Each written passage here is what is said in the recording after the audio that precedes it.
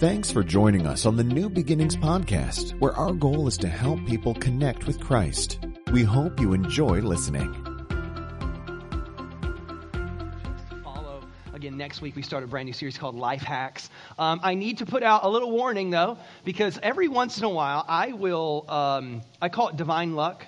It's when you're like, you didn't plan on it, but God orchestrates it beautifully and you look like a genius, where you time your sermon with whatever is going on, the events of the world or the church or the calendar or whatever, and I look incredible. There are times, though, where I look dumb. And it's because, Todd, you picked that sermon for Mother's Day? And the reality is I didn't. I just laid out this sermon series, and then I didn't think about Mother's Day. And so today might seem a little bit odd for Mother's Day. It just kind of fits into our series really more than Mother's Day. So that's why we bless moms in the beginning, and then we'll come back and bless you one more time in the end. And for the next 30 minutes, just forget about Mother's Day, apparently, because this is not a Mother's Day sermon. We're going in a weird direction here. But everybody say, just follow. Just follow. This is the message of Jesus. The message of Jesus is this: just follow. And he found people who did not believe he was anything special. And he said, that's okay. You don't have to believe. Just follow. He found people who were incredibly immoral. He said, that's okay. Just follow. Because like what we would have done is we would say, hey, get your life together and then you can follow me. Jesus didn't do that. Jesus said, bring all your funky and your weird and just start following. But I don't know that I believe. He said, I don't care if you believe, just start following. And the reality is that Jesus gives us all an invitation to follow him with no prerequisites. You're following just to look into it. You're following just to see. And you all kind of begin this journey of just following Jesus. And the invitation is incredibly relational. Notice he never says, hey, follow me and I'm going to make you a better person. Although I think if you follow Jesus, you will eventually become a better person. He doesn't say things like, follow me and one day I'll get you to heaven. He just says, follow me so that you and I can have a relationship. And if we have that, everything else will take care of itself. And so this journey of following Jesus is incredible because, when somebody asks you to follow, what's the first question you ask? Where are we going? Well, yeah, I may follow you. Where are we going? And we discovered where the destination is that Jesus wants to take us. And it's this life where we are free from fear. And then we ask the question, okay, well, sometimes when you go places, you're like, okay, but what do I wear? Is this Ruth's Chris or is this the Taqueria? What are we doing today? And you need to know what to wear. And we learned what it looked like to actually follow Jesus and what a follower might look like. Because most religions have a wardrobe. Christianity does and doesn't. You should figure that out too. That's one of the great messages. Last week we just talked about the fact that following Jesus will eventually, if you follow him long enough, it will eventually cost you something, but it's worth it because whatever you pay, you were going to lose anyway, and whatever you feel like you lost, you get back in the end as well. So it's just worth it. Now today, we're going to talk about kind of a unique idea, something that every person struggles with at some point in their journey of following Jesus. Now, let me make a confession real quick. How many of you on social media? You tweet, you Facebook, you Pinterest, what do? You Insta. Okay, I need to make a confession as your pastor. I love you very much, but sometimes I unfollow you. I do. I unfollow. Does anybody ever done that? Anybody ever gotten so wore out with somebody's post that you were like, I'm done? And Facebook has this beautiful thing where you can like stop seeing their post, but technically still be their friend, and they don't know. And that's really what I do to you. And here's why I do it. Have you ever thought about like the reasons why you might unfollow people? I don't know why you unfollow people, but this is why I unfollow people. If you are a super selfie, if you are a duck face selfie, if you are, and you're laughing because you know what that means, or you've done it and now I'm making you feel a little self-conscious. If you are an over-selfie person, there is a good chance I might follow you. You might look something like this. This is selfie number 1. Yeah. Stop it. Quit torturing your cat.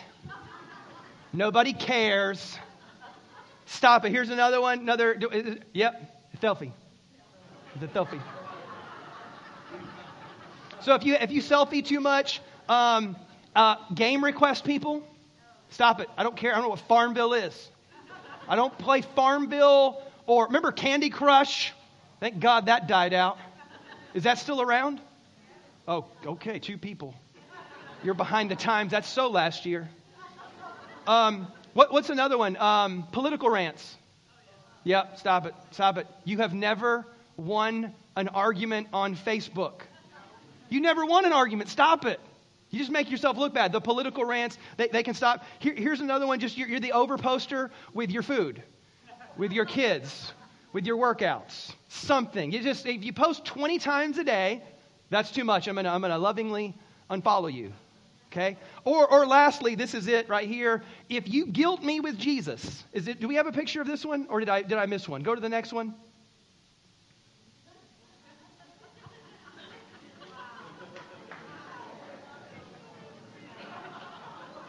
That's the fastest way to an unfollow. And let me tell you why. That is not even Jesus. Stop it. That is Obi-Wan Kenobi. That's Obi-Wan Kenobi from Star Wars. That's not even Jesus. My Aunt Carol sends me this all the time. I don't have the heart to tell her. Do I tell her? Aunt Carol, that's not Jesus. That's Obi-Wan. The Force is not with you. Watch. Go to the next one. See? Obi-Wan Kenobi. They don't even know. So, anyway, my whole point in sharing that with you is that sometimes in life we unfollow people. Can I get a what and an amen? Yeah, we unfollow people because they get up on our nerves.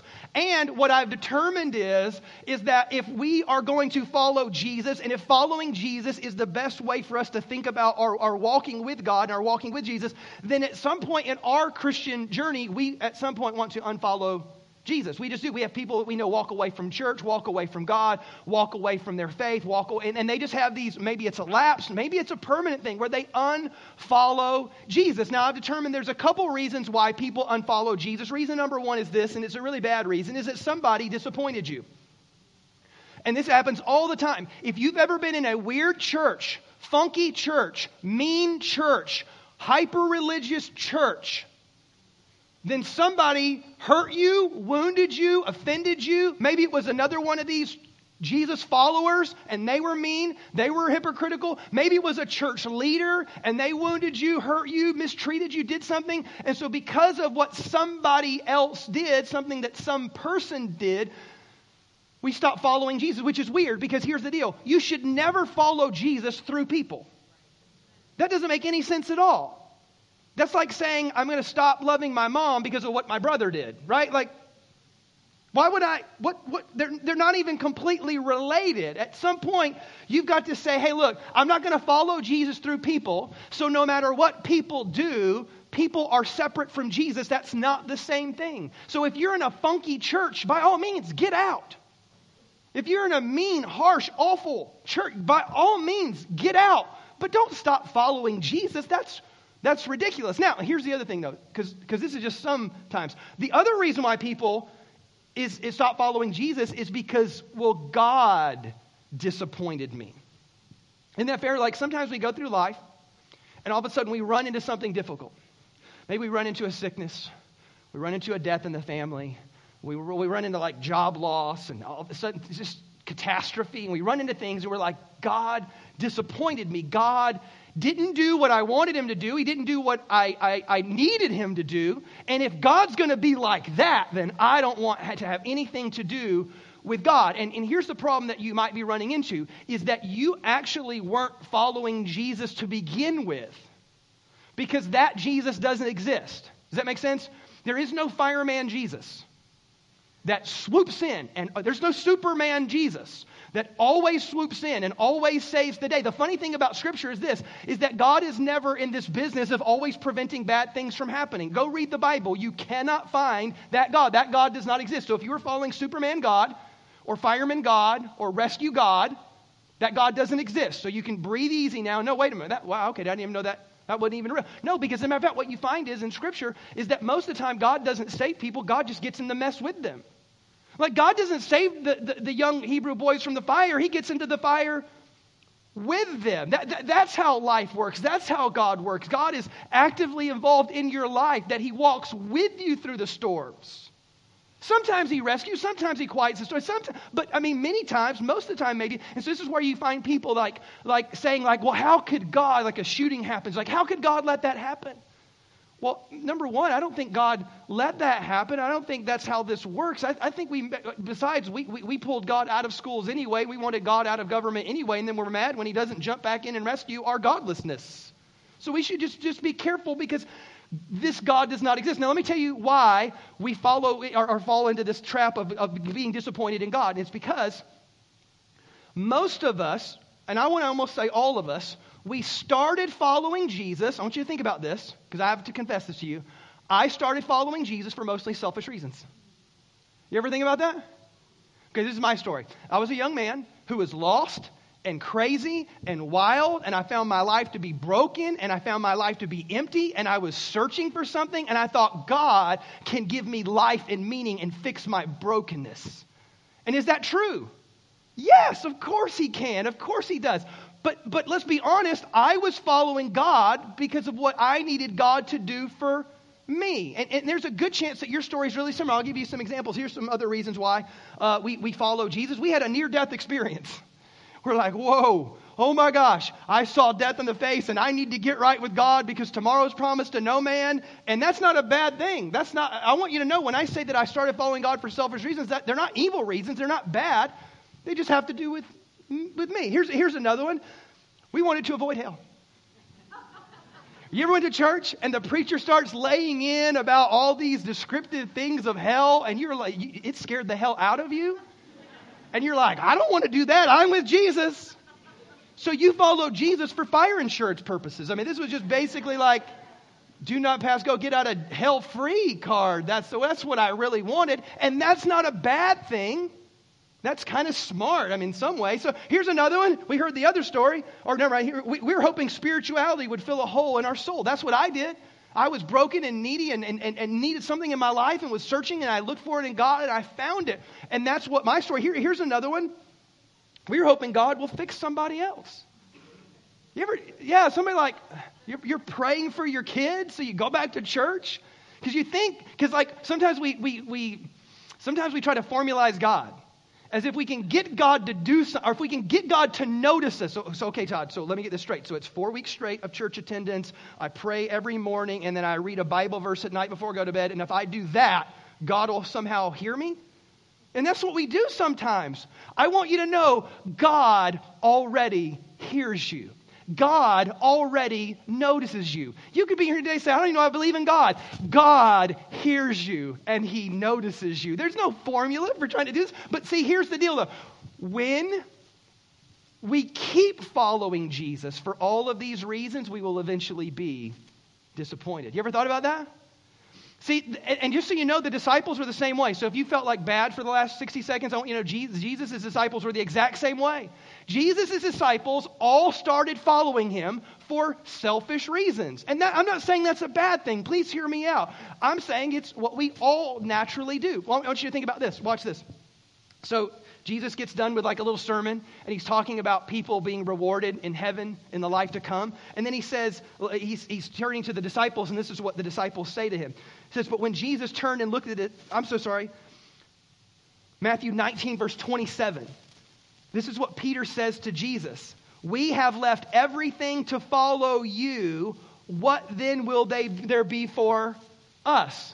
So I think Jesus' sermon was like, hey, all these things that these people lost, they're going to get back in the life to come. And Peter's like, hey, wait a minute. What about me? I left my job. I left my home. I left my friends. I left all this stuff. What do I get? You see what the disciples are saying? Here's another one. Delano mentioned this scripture last week. Mark chapter 8, verse 33 says this.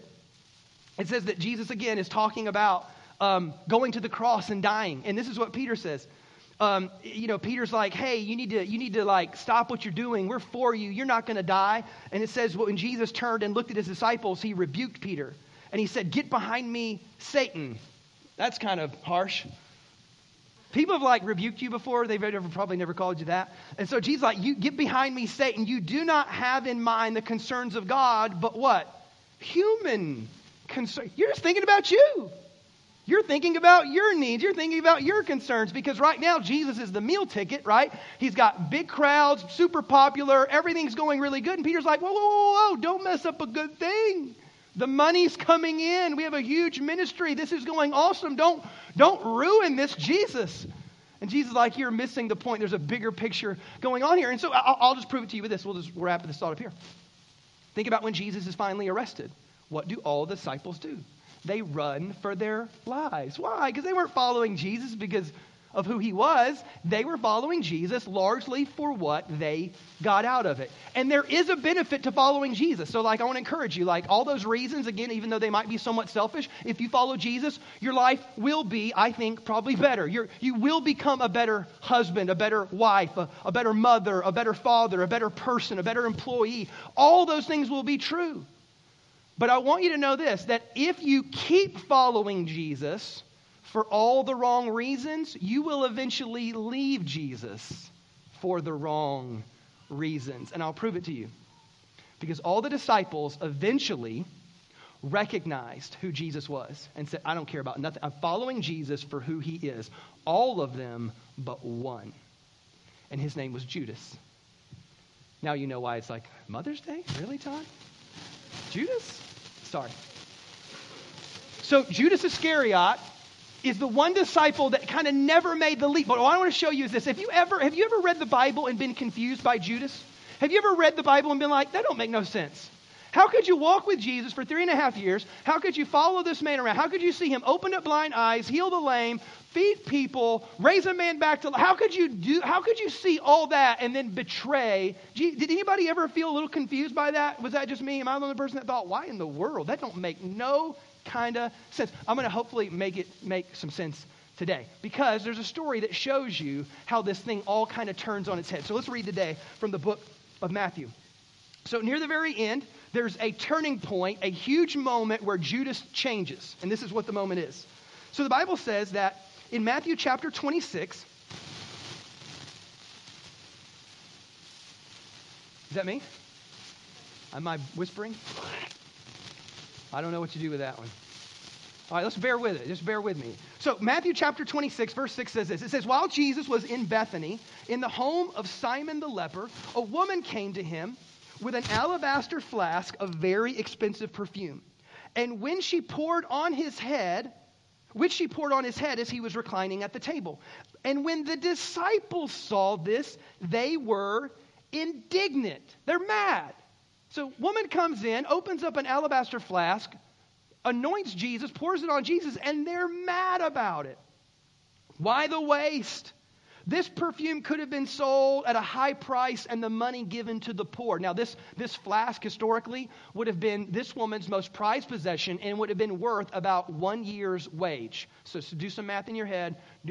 Wow, okay, this is pretty expensive. This is a big deal. And she breaks this thing open. Now, the way that they made it was once you broke it, you could never get it back in. It was the perfume, all the stuff came out. And so once you broke it, it was done. You could not go back and salvage any of it. And this incredible, expensive gesture that she gave to Jesus, it makes the disciples mad. Now, here's the deal. In the book of John, it tells you something deeper. Let's read this. So in John chapter 12, verse 4, it says this.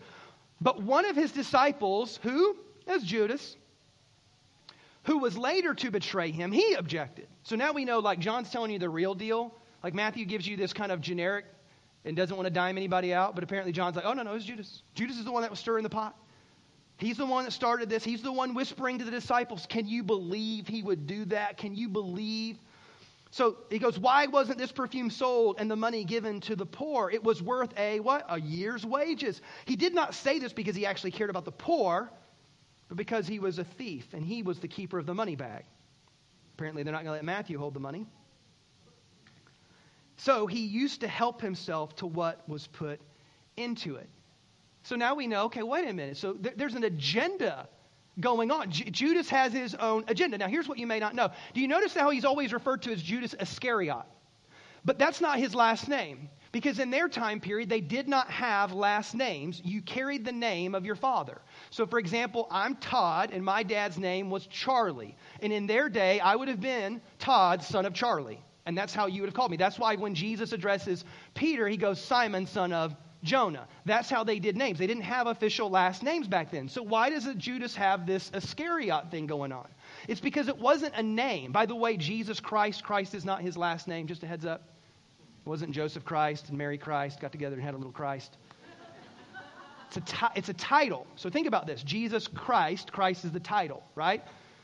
Simon, son of Jonah, that's his actual name. Judas Iscariot, title. Now, we don't think about this because we're not Jewish people living in the first century. Judas Iscariot was a title. And the word Iscariot comes from this basic word that meant dagger man. Okay? Now, here's the deal. In the day of Jesus, there's all these political parties, right? Just like today. You got Republicans and Democrats and Libertarians and whatever. In their day, they had different ones. They had like Pharisees and Sadducees. You know why they're called Sadducees? Because they're sad, you see. And so, one person, thank you. The Sadducees were like the Jews that were super political. The Pharisees were the Jews that were super religious. Then you had the Essenes, which were like monk-type people, wanted to escape. The world was evil, let's escape it all, and we'll live up in the mountains. And then you had Zealots. Everybody say Zealots. Zealots were the militant ones. They were the radicals. They were the revolutionaries. And so what the Zealots had was, the Zealots had a group of people called daggermen. You know what daggermen did? They walked around with daggers. Remember they had these big cloaks and Birkenstocks, and underneath the cloak, they would literally have knives, and they would go stab and cut Roman soldiers as a way to, because they hated the political system. They hated Rome. These were revolutionaries. They felt like Rome had invaded Israel. And you got to remember, all throughout history, Jewish revolts had risen up. And then Rome would come in and squash them and kill a bunch of people. And so there's an incredible hatred between certain Jews and the Romans. And so Judas was more than likely a zealot. He was more than likely an extreme zealot. And you got to remember, Jesus invited all kinds of people. He's like, hey, fisherman, tax collector, apparently revolutionary. And he was trying to invite. And so here's my opinion, because like if you got to speculate a little bit here. It doesn't make any sense why Judas would actually betray Jesus. I think here's what was really going on. In their day, most people believed that Messiah would be a king and would restore Israel back to world prominence. That's what they all believed. They were like, oh, this Messiah is going to come. They're going to overthrow that evil Roman Empire, and we're going to be awesome again. And that's what most people believed. And that's not what Jesus did. And so I think Judas was like, this is the Messiah. But you know what? He's not fast enough. Why is he wasting all this money? We could be building a war chest. Why is he making the Pharisees mad? We need them for political clout. Why is he helping? He healed a Roman centurion's son. I don't even get this. He's supposed to be the Messiah. Well, he knew that the Messiah would rise up. And so he thought, you know what I'm going to do? I'm going to jumpstart this thing. I'm going to kickstart this thing. And so this is what he does. So look at this next verse here. So in Matthew chapter 26, verse number 14. It says after Judas sees this event, everybody say then. This is a big then in Scripture. This thing whole pivots right here on verse 14. It says, then one of the 12, the one called Judas Iscariot, went to the chief priest and asked, what are you willing to give me if I deliver him over to you? Now again, he's giving him to the priests, not the Romans. So I want you to pay attention to that. So they counted out for Judas 30 pieces of silver, and from then on, Judas watched for an opportunity to hand him over. Do you know what Judas is trying to do? Judas is trying to kickstart the revolution. He's trying to speed this thing up. He goes, Jesus is moving too slow, but I know he's the Messiah, so I'll kick this thing into gear. I'll speed it up, because if they arrest him, then he's going to have to kind of flex his Messiah muscles, and he's going to have to rise up, and we're going to get the revolution started. But what Judas found out was this, is that God's hand can't be forced and his will cannot be prevented. You ever thought about that? Judas just tried to force God's hand.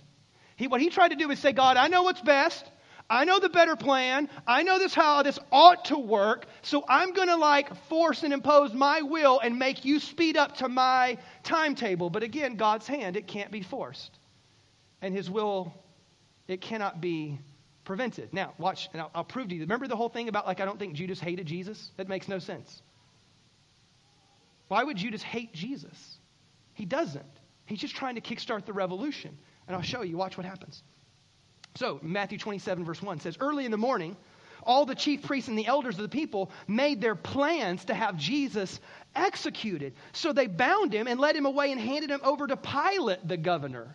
Why? Because they couldn't execute political treason. They didn't have the power to do that. So all of a sudden, the religious guys have to turn Jesus over to Rome. Or they don't have to, they just choose to because they want to kill him. And so Judas is freaking out now. He's like, whoa. This is not the way that I was. Jesus, you're supposed to flex the Messiah muscles and kickstart this thing. Because watch, verse 3. When Judas, who had betrayed him, saw that Jesus was going to be condemned, he was all of a sudden full of remorse. So he thought, maybe I can undo what I've done. Maybe I can reverse what I've set into motion. So he went to return the 30 pieces of silver to the chief priest and the elders. And he said, I've sinned. I've betrayed innocent blood. And they, of course, said, well, what is that to us? That's your responsibility. And so Judas threw the money into the temple and left. And they went away. Then he went away and he hanged himself.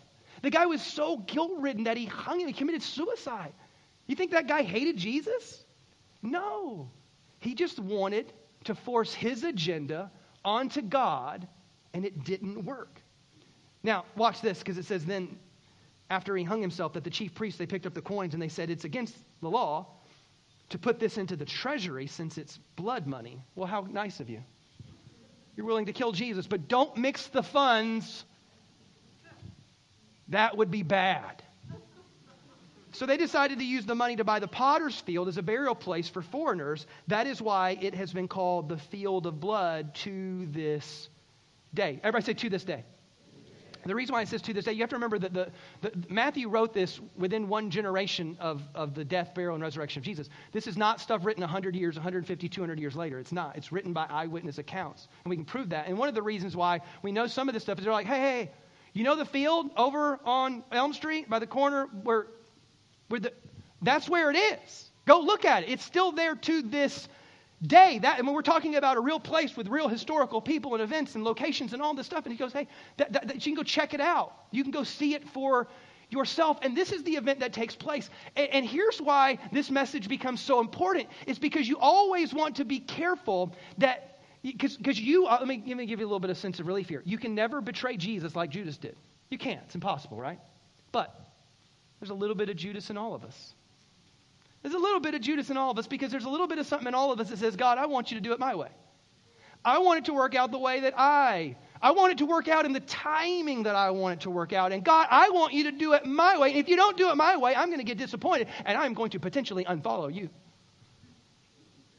You know what you're doing? Because Jesus, you got to think about this. Jesus showed you how to pray. Remember when he taught you the Lord's Prayer? He goes, our Father who art in heaven. And then he said this, he goes, when you pray, our Father who art in heaven, hallowed be your name. Your kingdom come. Your what? Your will be done. He goes, that's how you pray? Your whole life is saying, God, I want your will in my life. But you know what we do? Normally what we do is we say, God, our Father who art in heaven, hallowed be thy name. You're awesome. Your kingdom come. But do it my way, for crying out loud. My will be done. Because here's what I know about you. You want God's blessing in your life. You want God's favor over your life. You want God to help you. You want God to answer your prayers. You want God to bail you out. But bless God, I need you to do it my way. You got a little Frank Sinatra in you. There's something in all of us that says, God, because this is what we do. You ever think about it? You ever think, like, because we say this, we're like, God, would you please bless my marriage? Do something great. Do the miraculous in my marriage. But then we don't date God's way, and we don't honor God with our marriage, and we don't seek God in our marriage. We just, what we want is we want your kingdom or your blessing on us, but we want to do it, bless God, I did it my way. Or with our kids, we want God, because all of a sudden our kids get older, and all of a sudden they're tripping and crazy and going off the deep end, but they're like, whoa, I need you to rescue and save and do all this stuff, but I didn't always do it your way. I was kind of wanting your hand to be on my way. Or what we could say is like this. Have you ever considered the idea that at times in our lives, we are not following Jesus? We are walking in a direction and asking Jesus to follow us. Oh, dang, mic drop. Because we changed the prayer. We're like, whoa. I want your hand. I want your blessing. Like financially, you want God help me with that promotion, help me on my job. Now look, I may have to do a deal that you can stay at home on this one, but when the time comes for that's why I need your kingdom come. I need your hand on this situation. This is when it comes to our money, it comes to our job, it comes to our marriage, it comes to our kids. It comes to so many arenas of life. We want God's blessing all over us, but usually where there's a little bit of Judas in us, there's a little bit of Frank Sinatra in us, and we're just saying, look, I want you, but I want you to do it my way. That's nobody in here. I got quiet up in this Methodist church, by the way. Just real. Let's get out of here. Let's get to the buffet before the Baptists do. Let's wrap this, Todd. Let's wrap this bad boy up. Thank you, Mother's Day. Let's get out of here. Okay. Last thought, and I'll leave you this, because this is interesting. You got to think about this. Did you notice how Judas could not prevent Jesus' will? Tried to, but he couldn't prevent it. Did you notice that? But did you also notice that Jesus did not prevent Judas from his will? Which is a scary thought. Because you know what that means? That means if I push it hard enough, God will just say, okay, fine, if that's what you want. And what we want may be something that leaves us even more disappointed. Because the very thing that we wanted in life so badly, when we got it, it didn't live up to the hype. We climbed the ladder and realized that the ladder was leaning against the wrong building. We so desperately, you ever do this when you were young? Do you ever think about this? You pray, God, if you'll just make him mine, because he's cute and he has a job. If you'll just and then you got him and you're like, dang. Can you reverse my prayer? Can we go back in time? Lord, if you'll just make her mine. And then you read that scripture about how it's better to live on the corner of your rooftop than to live with a contentious woman. And you're like, what was I thinking? The scary part is that sometimes God will give you what you want. If you press hard enough, God will give you what? Because God will not force his agenda onto you. Remember, it's an invitation to follow. It's an invitation into relationship. It's an invitation to know him. And that's what I'm trying to encourage you to do, is don't get disappointed in God because he didn't do it your way, because God's hand cannot be forced and his will cannot be prevented. So don't get disappointed. Just say, Jesus, I want to be along for the ride, because of what the disciples eventually did. Early on, they followed Jesus because how it benefited them. And that's okay. That's how we all start. But at some point you cross a line, like the disciples did, and you say, I'm going to follow you, not for how it benefits me. I'm going to follow you simply because of who you are. And that alone is good enough. And if I follow Jesus simply because of who he is, then I can accept his will even when I don't understand it. I can accept his plan and his agenda even when it doesn't make sense to me in the here and now. I just trust it'll make sense long term. Maybe it'll make sense in eternity. But I need to give Jesus the benefit of the doubt. If this is the man who speaks to the weather and tells it what to do, or raises dead people to life, or if this is the guy that basically predicts his death, burial, and resurrection and then pulls it off, I'll just trust him. Because no matter what, his will can't be prevented anyway, and I can't force my agenda onto him, so I will just trust the person that I have said I would follow. Last thought, and I'll close with this, because I thought, what if Judas could come back in time and say, hey, let me tell you what I learned. I think Judas would say something like this. Blessed is the one who chooses to do the will of God rather than attempting to impose his will on God. So if you're out there today and you ever thought, man, I had this season of life and I was so mad at God, I was mad at church and mad at people, and I just started, would you come back? Would you come back, please? Jesus is inviting you into this relationship. No prerequisites. You don't even have to believe everything. Just an invitation to follow. It's not go clean it up first and then maybe you can follow me. He goes, no. You follow me. We'll figure it all out as you walk with me. I'm just telling you that there's an invitation. And if you ever walked away from God because of something a church did, or something a church leader did, or just something because you got disappointed because God didn't do it your way, can I just kind of maybe just take the pressure off and say that maybe is not a good reason to unfollow? Can I encourage you today and tell you that the invitation is still there? I want you to know all those disciples that fled when Jesus went on trial, he invited them all back. I'll tell you what, I'll finish with this story. After the resurrection, all the disciples were like, I'm going back fishing, right? So Jesus shows up on the seashore. It's like, hey, everybody, how's it going? And there's this encounter where they recognize that now they spent the whole night fishing, and they caught nothing. That's the story, right? Fishermen. You fish all night. You catch nothing. That's a bad night. So they wake up and they see Jesus on the shore, and they realize it's him through this cool little event that takes place. And so Peter jumps into the water and swims to Jesus. And you know what he finds? He finds Jesus on the seashore cooking grilled fish. You get the irony of that?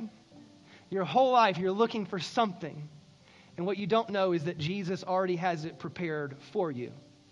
The invitation was still there. Peter ran away. Peter denied. Peter fled. Peter did all those things. The invitation was still there. The invitation to share a meal. The invitation into relationship. The invitation to just follow.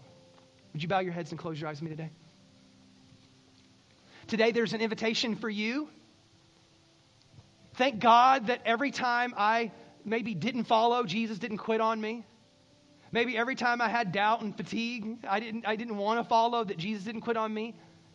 The invitation's still there. And so if you're here today and you say, Todd, I've been away from God for a long time. I've been away. I haven't been following Jesus. I've been away. I kind of quit following, and I had my own reasons why. And can I encourage you, the invitation is there.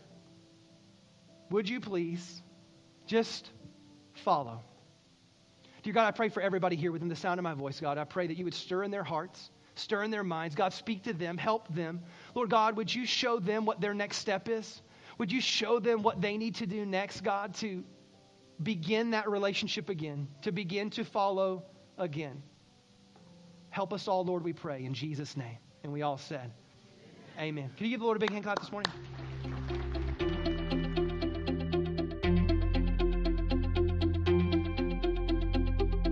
Thanks again for listening to the New Beginnings podcast. For more information on New Beginnings Church, please visit us online at nbchurch.tv.